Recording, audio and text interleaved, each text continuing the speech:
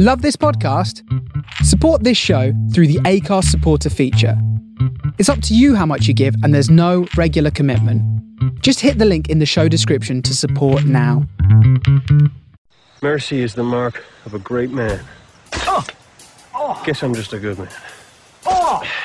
Well, I'm all right. You are not Captain Kirk.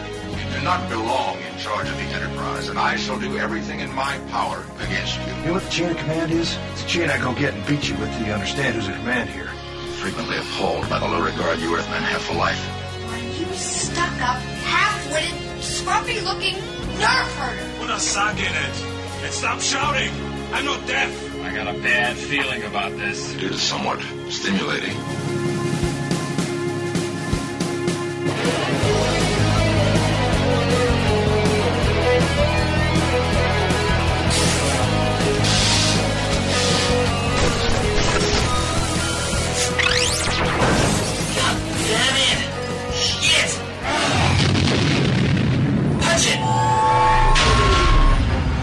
That's it. Welcome to SFP Now. Here is your host, Ian M. Collins. Okay, well, welcome to another exciting episode of SFP Now. A little bit later on, we'll be featuring a really cool interview with Rachel Nichols from the hit Showcase series, as well as sci-fi series Continuum. But first, we're going to go over, a little bit of news of stuff that's actually been breaking over the past week. And now, last week in news. And joining me is my good friend and a co-editor of SciFiPulse.net, Ty Bodoni. How you doing, Ty? Hey, I am doing well. Thank you for having me on. I'm loving it. Great. Oh, no worries. We've got, oh man, it's been a big weekend for news, and I think so. What I'd like to do a little bit later on after we've done news is maybe have you talk a little bit about, some of the things that went on at Galacticon as well. So sure, we can do that. Because I know that was a pretty big deal for us. It was galactic, yes. Okay.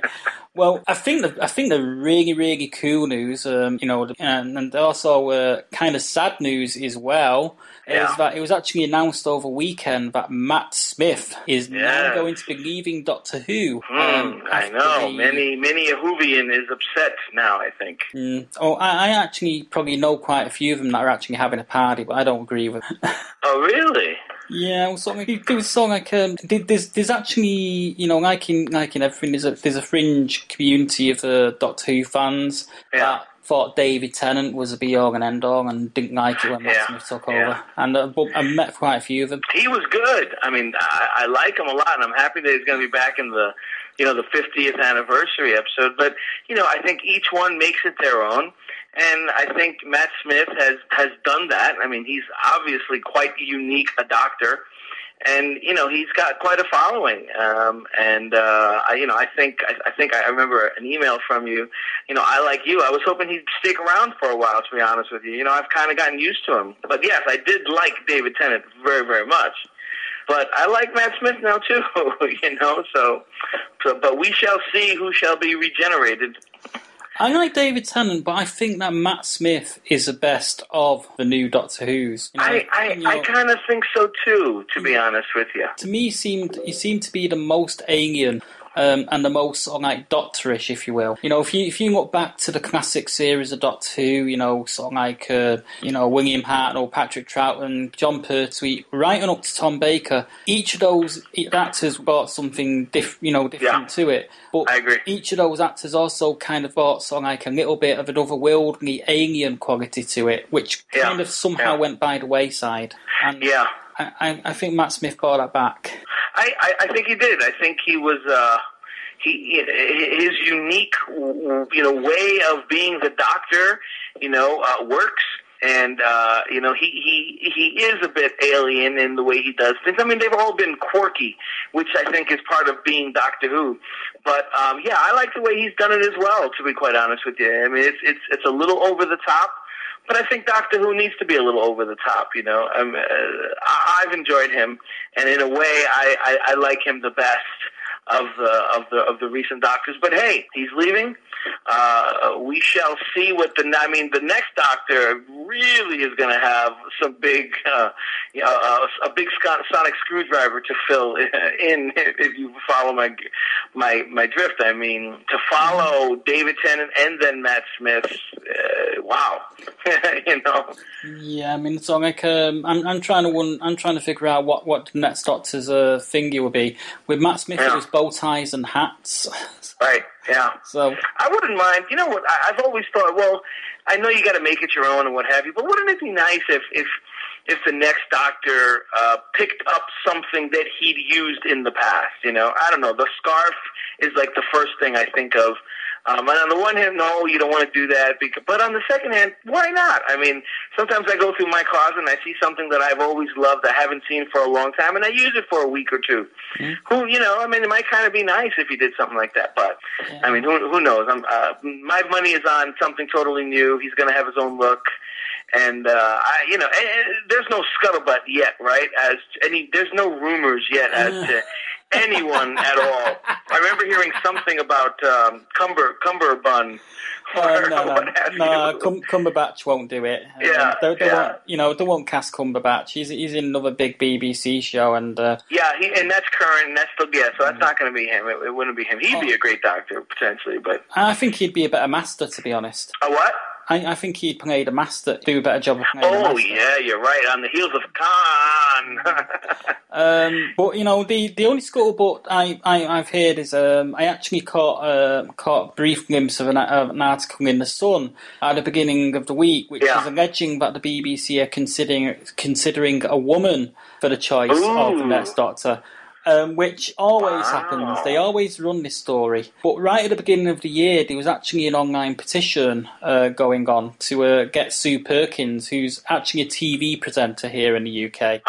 And she's sort of like she's quite slim. She wears her hair in a bob, and she wears sort of like glasses, and she's kind of like she's got her own unique style and look to her, sort of thing. You'd have to. But I can't see it happening, to be honest. I can't see them casting a woman because you've already had the Time Lady, you've had Romana, so it's already been established that that Time Lords do have the fairer sex, and I just can't see a Time Lord regenerating across the sexes. I don't know. It's 2013, and why not? I say why not? I mean, it'd definitely be a bold move. Yeah, I mean, so like, I think it'd be more fun if the next Doctor was just a cross-dresser. You know what? You know what? That's actually not a horrible idea. And or a homosexual. Why not? I think it's high time that. I think.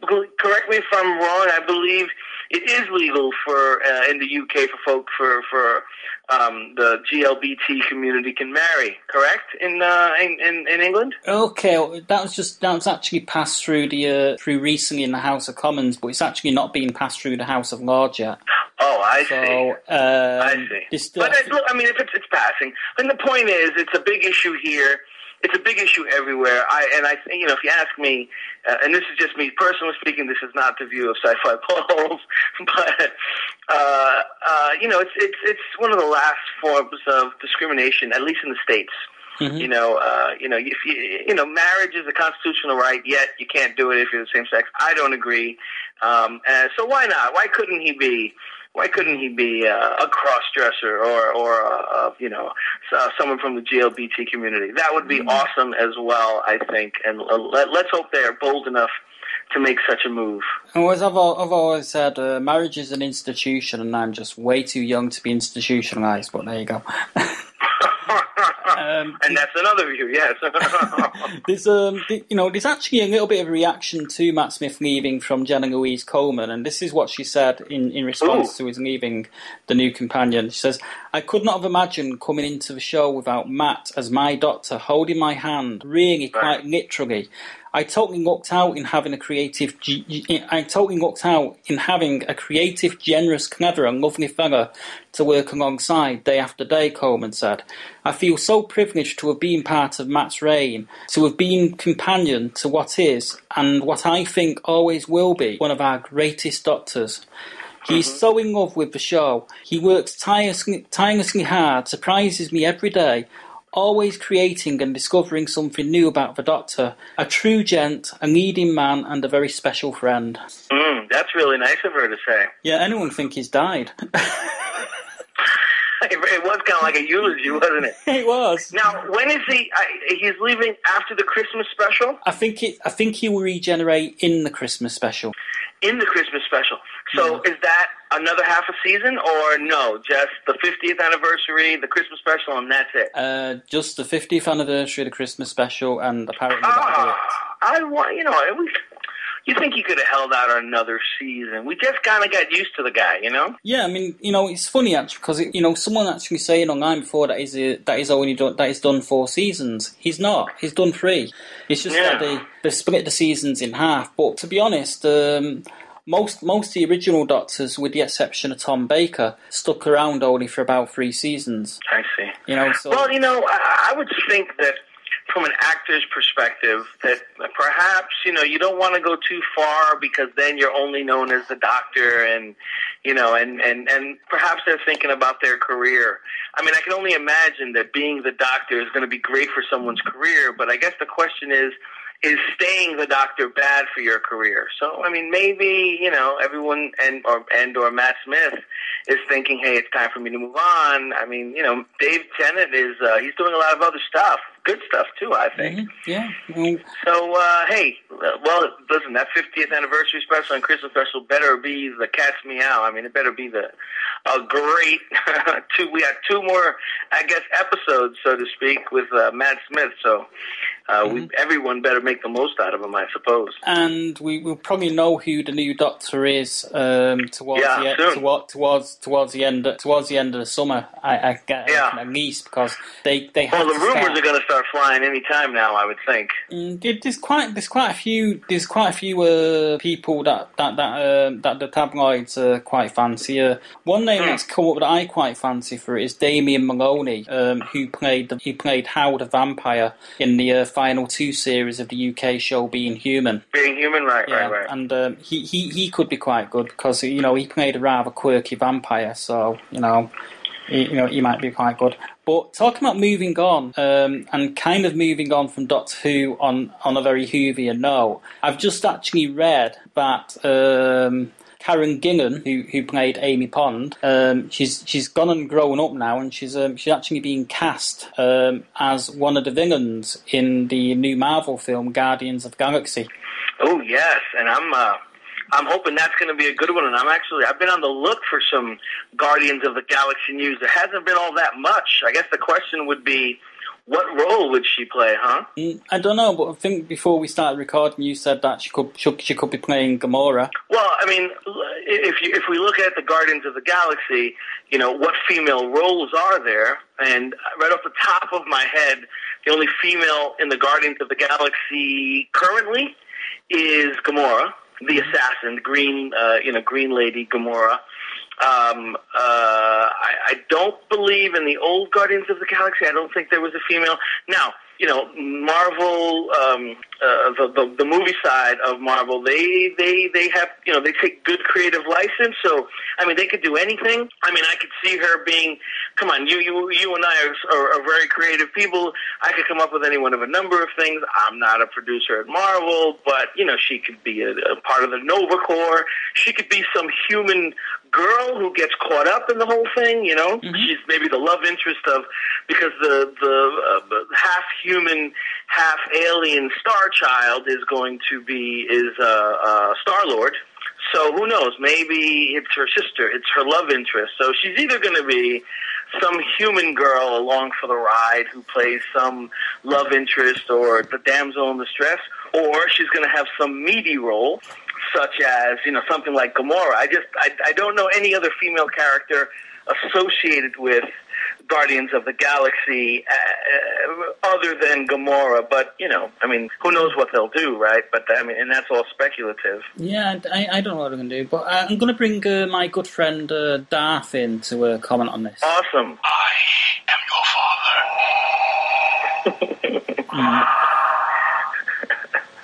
father. Whose father is he? I don't know. The force is strong with this one. Okay, whatever. The force is strong in that one, I see. Damn, this guy has a 20-a-day habit. Yeah. Okay, well, moving off the news, and you know, going on to conventions a little bit, because you was at Galacticon a couple of weeks ago. I was in Houston, Texas, Galacticon 3 to be precise. Yeah, it was done in conjunction with Comicpalooza. Mm-hmm. And I believe that Sci-Fi Pulse gave out an award, and you was part. Sci-Fi Pulse did indeed, Ian. Yes, and it was. We had quite a role to play, and I got to tell you, what an amazing. We did a good job. We had the pleasure of, and I was our presence there. Of hosting. Now, we're in Houston, Texas, of course. Houston, Texas has a very large Hispanic population.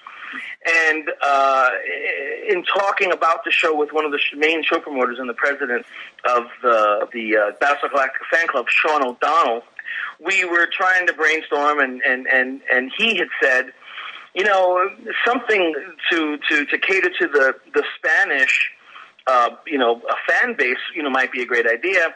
And so, you know, both of us came up with, you know, Hispanics in science fiction. You know, my hope of hopes, of course, was that, you know, knowing that Edward James Olmos is a very big proponent of the Spanish culture, I had just hoped that the seed would grow, and sure enough, it did. And we had the pleasure of awarding Edward James Olmos with along with Galacticon, and both of our logos were a beautiful glass award, absolutely gorgeous, a Lifetime Achievement Award in Science Fiction and Media. And then we also had the pleasure of having on the panel Esai Morales, who, really great actor, and also alumni to my same high school, the School of Performing Arts in Manhattan. And he was the lead on Caprica. And he was the attorney, Adama, that everyone always talks about. And he was actually Adama's father, Commander Adama's dad. So I had the pleasure of hosting the two of them. We awarded an Outstanding Achievement Award to Esai Morales.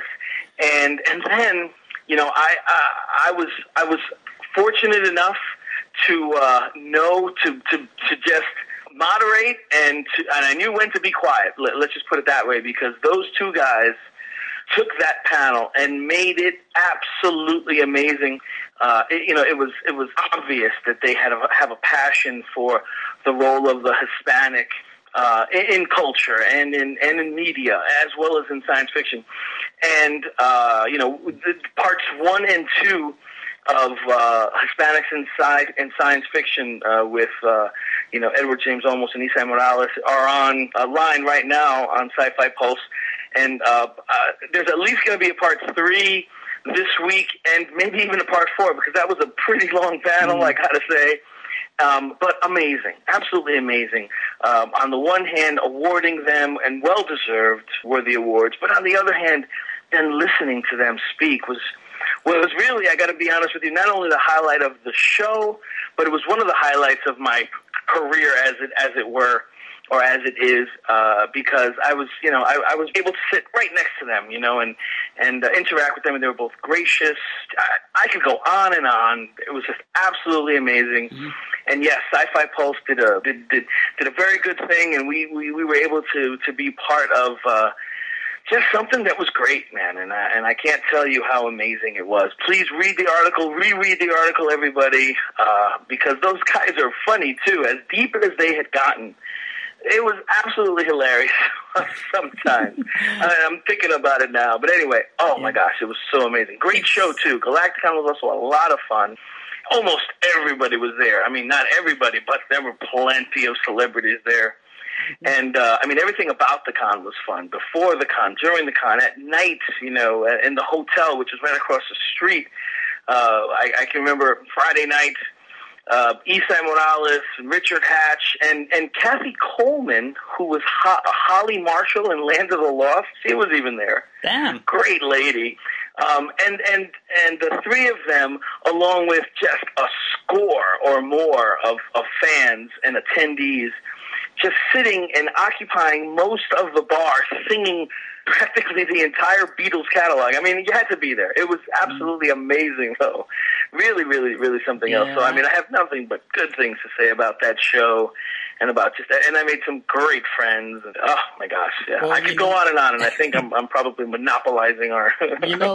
if I would have been there, I probably would have bought the guitar along and played a little bit of Let It Be. That would have been great. But, yeah, when you're talking about Hispanics in sci-fi, it's got to be said that, Hispanics in general popular culture have come a hell of a long way because, I was actually watching an old episode of Chips, and, I think Eric Estrada was kind of one of the first and foremost. Oh, yeah, I know, you're not wrong, actually. You're not wrong, yeah. He was a strong lead early on, yes, that's true. But, I was watching... But he was still number 2 to the white guy. Yeah, but I'm mentioning this episode. I'm mentioning Chips for a reason because it's somewhere towards the end of the first season. There's an episode where it's kind of like it's told in flashback, and it's about how the white guy meets Punch and whatnot. And guess who happens to be a guest star in that episode? Yeah, wasn't it Edward James Olmos? Yeah, it was Edward James Olmos. And also, I watched an old episode of Fame a few weeks back. I found it on YouTube, but I was just curious to see it again, and it was this, it's not dated very well at all. It has to be said. Although I still fancied Debbie Allen, as she was back then. Oh, yeah, absolutely. But this particular episode had Issei Morales in. Yes, it did. And what's really interesting is that's the very school he graduated from. I know, and I actually read that in his bio, and I thought, well, that's kind of ironic. He graduated from that school, and he ends up sort of like, shooting an episode, but the episode that he shot would have been in Los Angeles because they did all of that out of LA. Right. But it's just sort of like it's really cool how Hispanics in popular culture have come on because sort of like back in the 70s and 80s, it was still by and large still playing sort of like street folks or cops, but absolutely. Cops that were second. Esai Morales during the Hispanics in science fiction, as they're talking about how Hispanics have come along, in media and what have you. He said, and I hope to get this right, but he said, typically Hispanics have been portrayed in the media or in through Hollywood in what he called the 4 H's, and this I'm sure I'm going to leave some of them out, but the 4 H's were, I'm already losing, but I mean it's in the article and it's absolutely hilarious. And one was hormonal, and that's where they're like, "Ooh, mamacita, let me take you to Sicas bar," and the other one was like a hood, "Hey man, I'm gonna cut you," and another one was humble, like a peasant, "Please helping to us, Mr. Gringo." He was hilarious. I absolutely forget the third one, or the fourth one, so I'm not, but I mean, it was really, really something. Oh, and I think it was like a play on Ricky Ricardo, just with Hispanic is always going crazy kind of thing.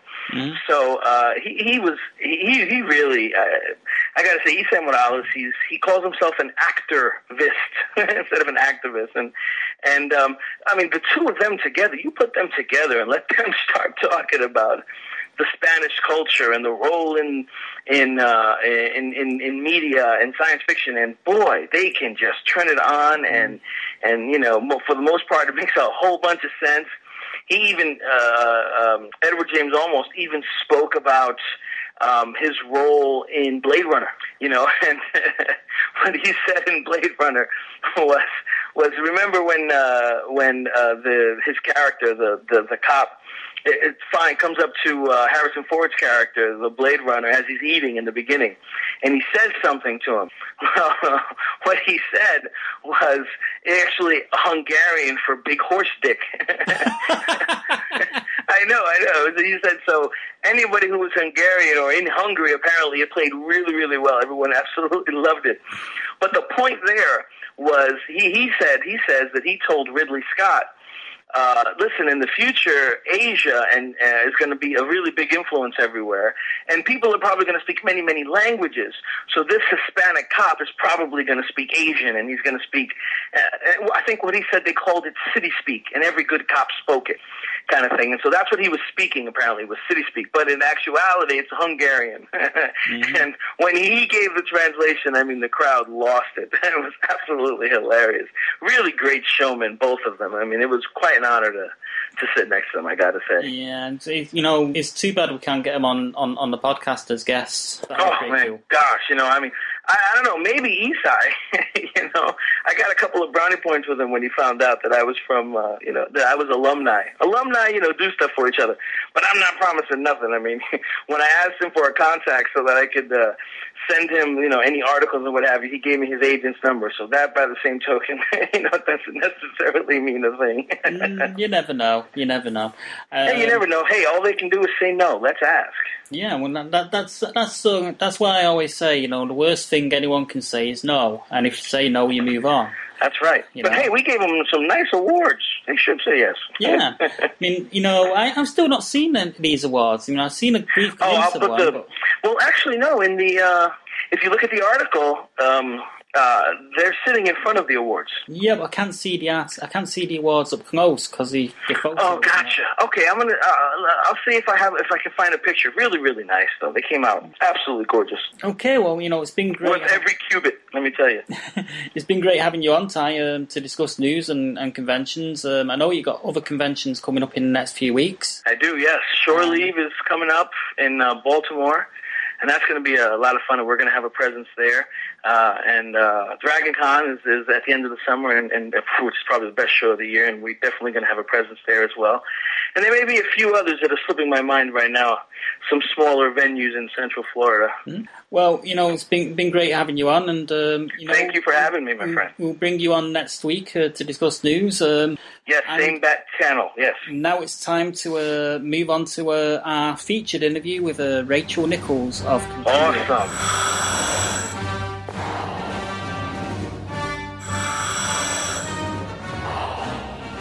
When I found out my best friend had asthma, I read up on it so I could help him if he was in trouble. Yeah, and you know that as long as you keep working with your peak flow meter and taking your asthma medication, you can do anything I can do.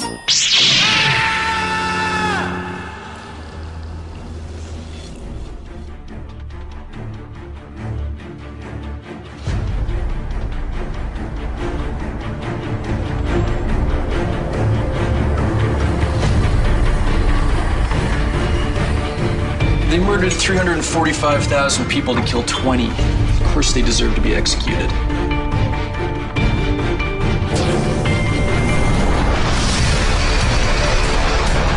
Central, this is Cameron. I need backup. Repeat, Officer Cameron. Respond when? I'm separated from my team. I need backup. This is an experimental encrypted frequency. How did you find this channel? Who is this? My name is Alec. Alec, what year is this? It's 2012. No, it is not 2012. What year are you from? 2077. You were not from 2077. Well, I'd like to welcome Rachel Nichols to the show, current star of a new hit show for both Showcase in Canada and Sci-Fi in both the UK and America. How are you doing, Rachel? I'm very good. Thank you, Ian. Well, I guess the first question I've got off the bat is, how did you get involved with Continuum, and what actually attracted you to the role of Kira? It was a very sort of unorthodox and different way that I became involved with the show, because I got the original script from a girlfriend of mine. And she had one of her friends was casting the show, and she thought of me, and she sent me the script, and I read it, and within the first 10 pages, I thought, wow, this show is really good, really interesting, really smart. This character is unlike a lot of other characters you see on TV, especially for a lead female role. And so, I sort of passed the script on to my team, and we started to pursue it because it was something that we all felt very strongly about. And I jumped through all the hoops, and I went in and I auditioned, and then you sat around and you get offered, and then I moved to Canada in January of last year. Wow, is it cold? Was you originally from LA? I'm not. I'm originally from Maine, actually. So I'm quite accustomed to the cold. But I've lived in LA for the past sort of 9 years. So yeah, now I spend January to June in Vancouver, and then the rest of the year sort of in LA. And so yeah, I mean, it's definitely colder up here in Vancouver. It definitely rains a lot more here in Vancouver, but I can't really complain. Sounds a bit like Manchester, where I'm from. No.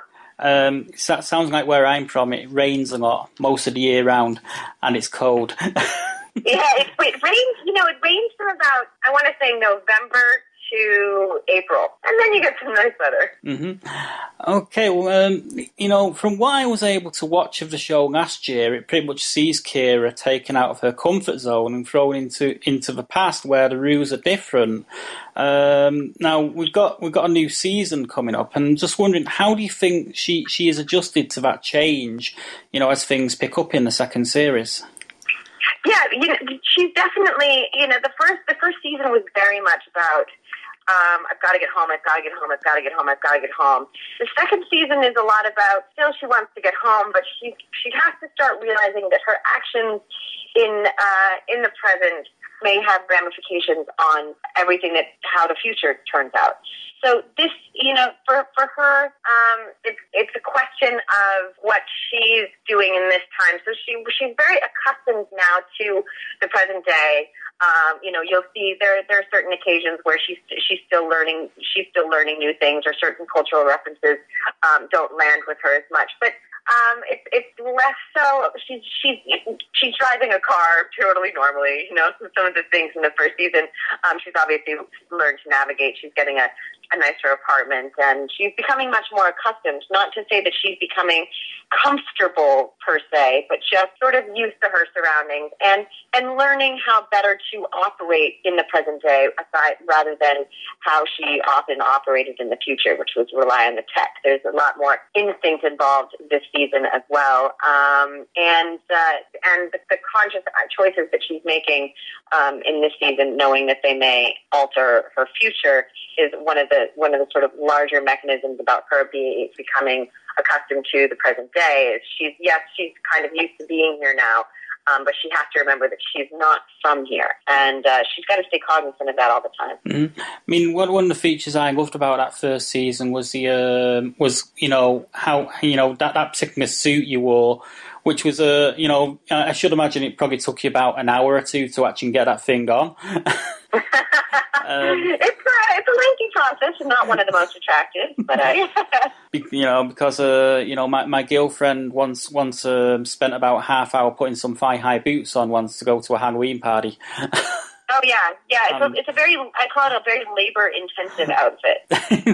But one of the things I enjoyed about the series was the all the special effects that came up with the outfit. As in, we kind of got like that, the graphics for the visual display of what Kira was actually seeing and stuff like that. And I thought that was pretty cool. Are we going to see more of that in the second series, or is that kind of going a little bit by the wayside as things are actually changing in the past to change the future? No, absolutely. We have just as much of that this season. There, you still get your sort of future flash forward to other, obviously to the time where the Kira came from. The effects and all of that is still very much a part. The HUD, the CMR, it's all still very much a part of how she operates on a daily basis. And there are a couple new tricks that come out this season with a couple new things that the suit can do that I didn't even know it could do because they never told me. Those sort of mechanisms will be very much a part of the second season as they were in the first, because essentially they are what sort of defines her in her work world in 2077. And even though she is becoming accustomed to life in 2013, she's not going to forget where she's from. Without giving too much away, what can you tell us about the second season of the show? Because for many, the season 1 finale was actually quite a jaw dropper. So I'm just wondering how much more escalation are we likely to see of the events from last season's final episode going into the new season? Well, it's really interesting. A lot of the relationships are changing because of the last episode of last season. Alec received a message from his future self, and nobody really knows all of it in its entirety at the end of season 1. And Alec is very concerned with who he becomes. His relationship with Kira in season 2 it definitely sees its side of strain. Her relationship with Carlos also definitely sees its side of strain, since he's not an idiot, and she's running out of excuses and saying it's complicated or I got lucky he's not buying it anymore, and it's becoming increasingly difficult for him to trust her. So at the beginning of season 1, Kira is very much a lone wolf. She's essentially sort of gone rogue. And it's kind of what she wants to do, because then she can take care of business as she sees fit without being confined by the rules and regulations of the police department. However, she's lonely, and it's a very lonely existence to be out on your own, kind of like that. There's also a big divide in Liberate. The Liberate factions are at odds with each other for a big part of the season, which provides a lot of interesting battles and fights and lying and deceit, which we all love. And there are some very sort of special, touching, emotional moments as well in season 2. We meet Kira's sister. Crazy Jason is back, played by Ian Tracy. Nick Lee's character, Agent Gardner, he returns as well. And, Eric Knudsen's character has a love interest. We find out who Mr. Escher is. There are a lot of things in season 2 that were sort of these little kernels in season 1, which come to play very much in the forefront of the show in the second season. So I tell people most of the questions you have from the first season will be answered, but for every question you get answered, 5 new questions will pop into your brain. Yeah, that's actually how you write a decent TV series, by just doing that. Exactly. Thank you to Simon Barry. Yeah, that sort of leads nicely on to my next question. Actually, last year I actually had the opportunity to interview Simon Barry about the show, and he and I talked at quite a bit of length about the various cast members of the show that have been in prior science fiction series. People such as Netza Doig and of course the very intense Roger R. Cross. I'm just wondering how do you find working with those people, and is there anyone that isn't in the series that you'd absolutely love to get involved in the series? Oh wow, that's a really good question. I've always, sci-fi fans are the best, and I've not. I mean, obviously Lexa and Tony, and even Victor, I believe, was on another sci-fi show as well. I think I'm the only one of the few people in the cast who was not previously on a sci-fi show, and I love it. I think it's great. Now I was never. We didn't watch a lot of TV growing up in my household, and so the sci-fi genre, I've only really become familiar with it in the years sort of that I've been working in the industry. Mm-hmm. So as far as who I would want, I'm sure that someone who's a gigantic, Star Trek person would have a fantastic suggestion, because right now I'm like, well, I think David Duchovny's attractive. Can we get him on the show? He was on the X-Files. I can't. I'm not the right person to answer that question, sadly. It'd be quite interesting to get David Duchovny on there, because of course you had William B. Davis playing the older version of your computer hacker friend. That would be brilliant. So I would love that. Plus, but I've heard that he hates Vancouver, so I don't know if we'd be able to get him up here. Mm-hmm. And Nick Lee, who's on the show, plays Agent Gardner, was also on the X-Files for a while, so they could hang out. Yeah. Continuum sees you doing a hell of a lot of physical work with all the gunplay and fight sequences and what have you. Do you do a lot of your own stunt work on the show?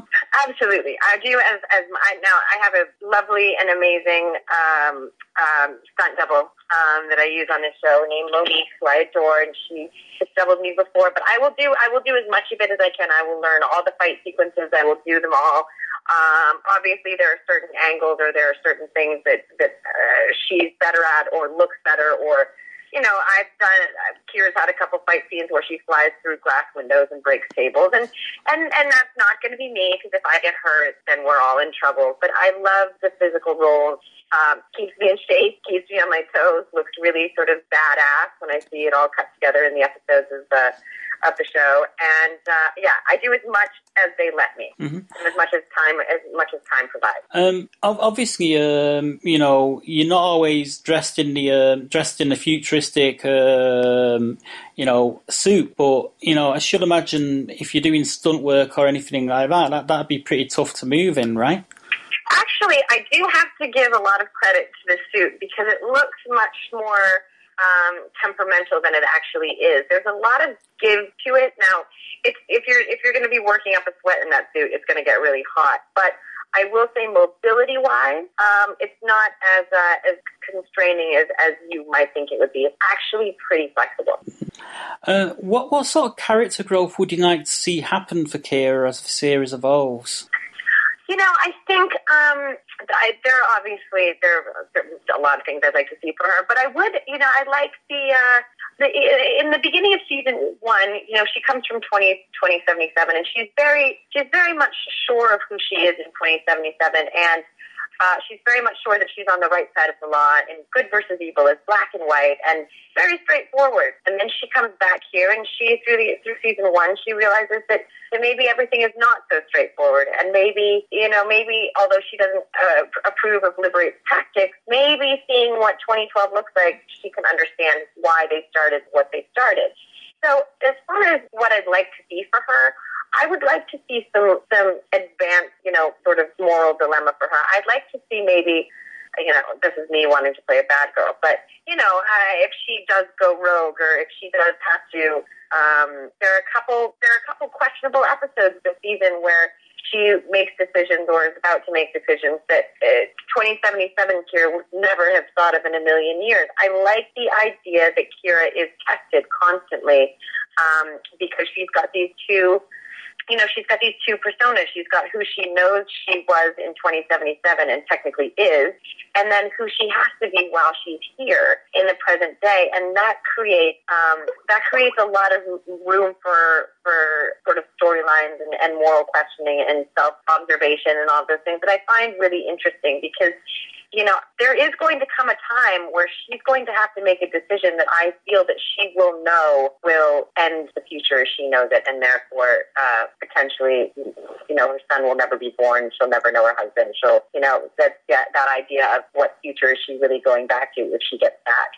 So I would like to see her have to answer some serious questions as far as what she chooses to do in the present day when she knows it might ruin the only family that she knows that she has in the future. Of course, there's always a possibility in the series that she actually gets back to the future with Liberate, and with all the stuff that she's learned in 2012, it kind of changes her approach to her work.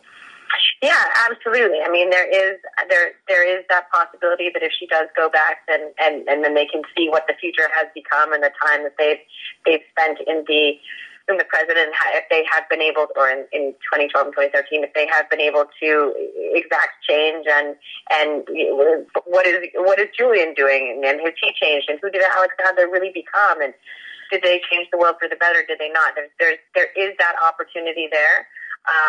For right now, I'm pretty sure Simon has enough storylines in his head to keep us in the present day for seasons to come. Cool.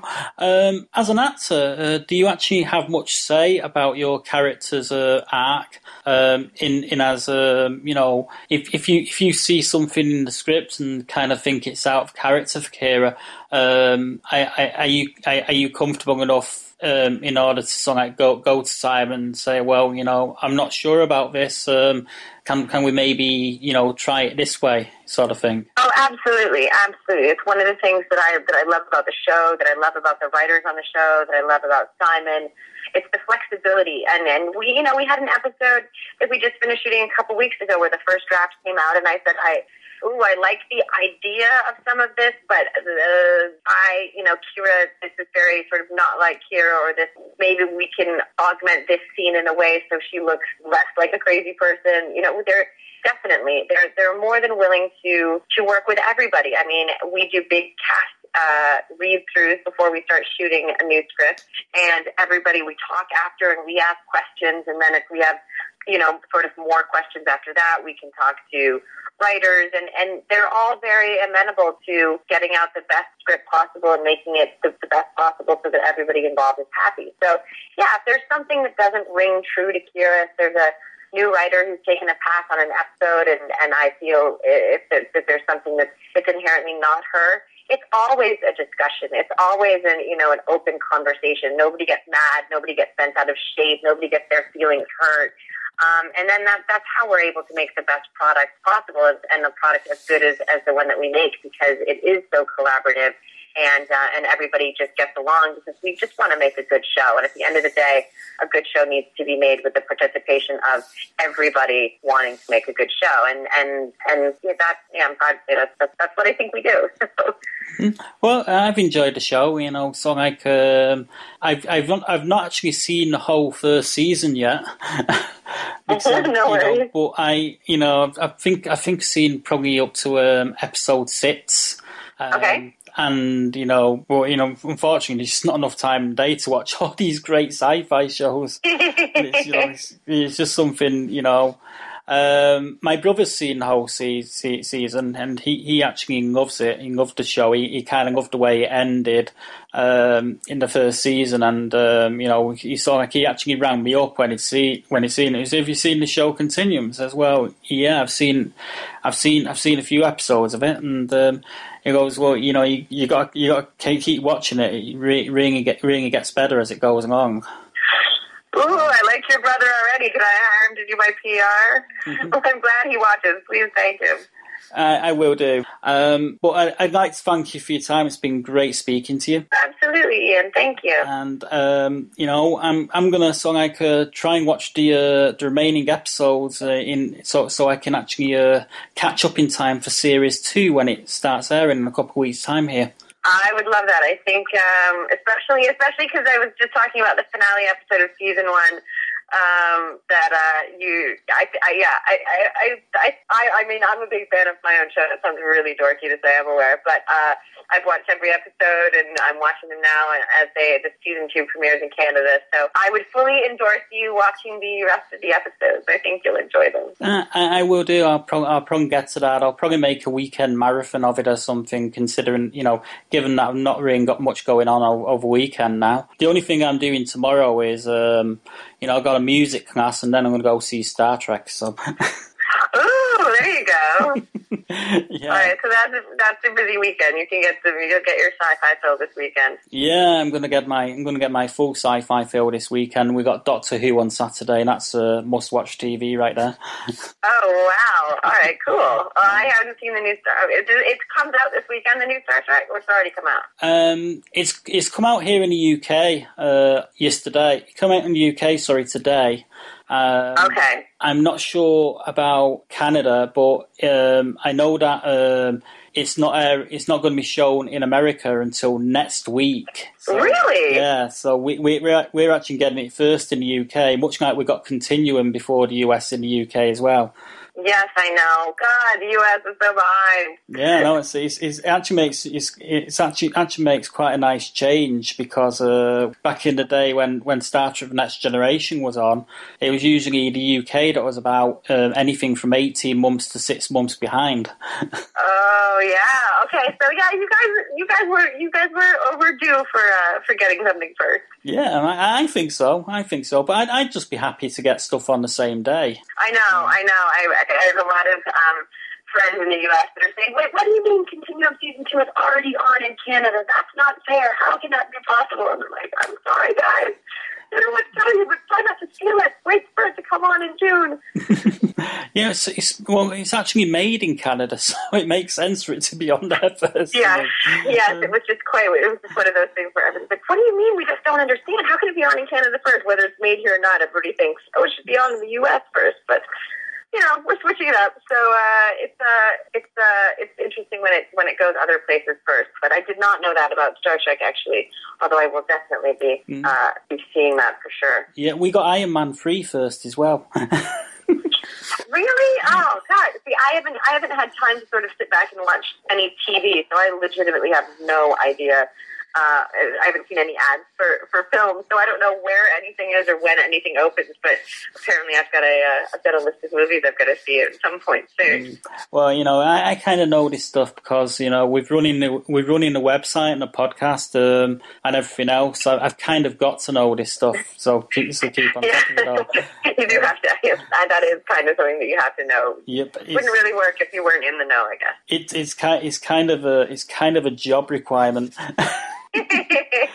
Yes, exactly. Thank you for making me feel less bad about not knowing what's going on. I appreciate it.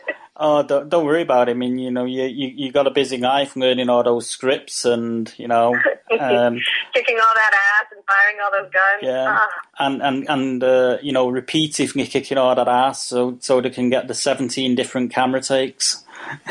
Oh yeah, that's always that's definitely it. My mom, the first time she ever came to set, she said, "Wow, that's an awful lot of takes. Are we moving on to the next scene?" And I said, "No, we're just turning around," which just meant going the other angle. She went, "We have to do this all again?" And I said, "Yes, Mom, we have to do this all again." Yeah, I did a little bit of television back in the 90s, so I know what the drill is, and the one experience just kind of like put me off. I say, I don't want to ever do television ever again. It's just horrible. It just drove me nuts. I only did it once, and that was once was just enough for me, sort of thing. So. Oh, that's funny. Yeah, no. I mean, some takes you're doing, take 15, take 16. Yeah. What happened with me is I knew my lines, yeah, but by the time we got to the 5th or 6th take, my lines started to just drop out because I was getting flustered because I didn't know about all this when I went in. Okay, yeah, that would be difficult. That would be very difficult. And that's kind of what put me off. Yeah, I understand. So when you know your lines, and I'm thinking, oh well, next time I probably just won't bother to learn the script as much because there's a prompter just sat across the way from me anyway. So it's a tough job. Somebody's got to do it. Yeah, it's why you get paid all the big bucks. Yes, exactly. Okay, well, thanks for your time. It's been great. Absolutely. And, thank you, Ian, very much. There's a war coming. How can you be so sure? Because we're going to start it.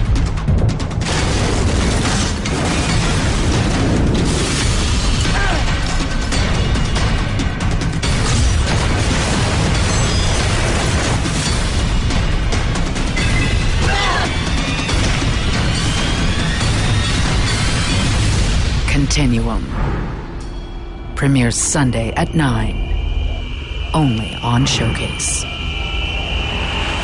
The following demonstration will show you just how simple it is to use elementary first aid. First, make sure your patient is comfortable. Place the patient's forearm on a table, palm side up, and thoroughly... And that wraps up another exciting episode of SFP Now. I'd like to thank Ty for joining in and helping us out at the start of the episode, and also thanks to the lovely Rachel Nichols for agreeing to have joined us for the interview on this episode. Just like to give you a heads up. Remember Tuesday. Every Tuesday we have an episode of Genretainment coming out, so keep an eye out for that on our feed on Tuesday. If you'd like to subscribe to the podcast, you can do so on iTunes by just tapping in a search for Sci-Fi Pulse Radio. Thanks for listening, and we'll be back right at you next week. So bye for now.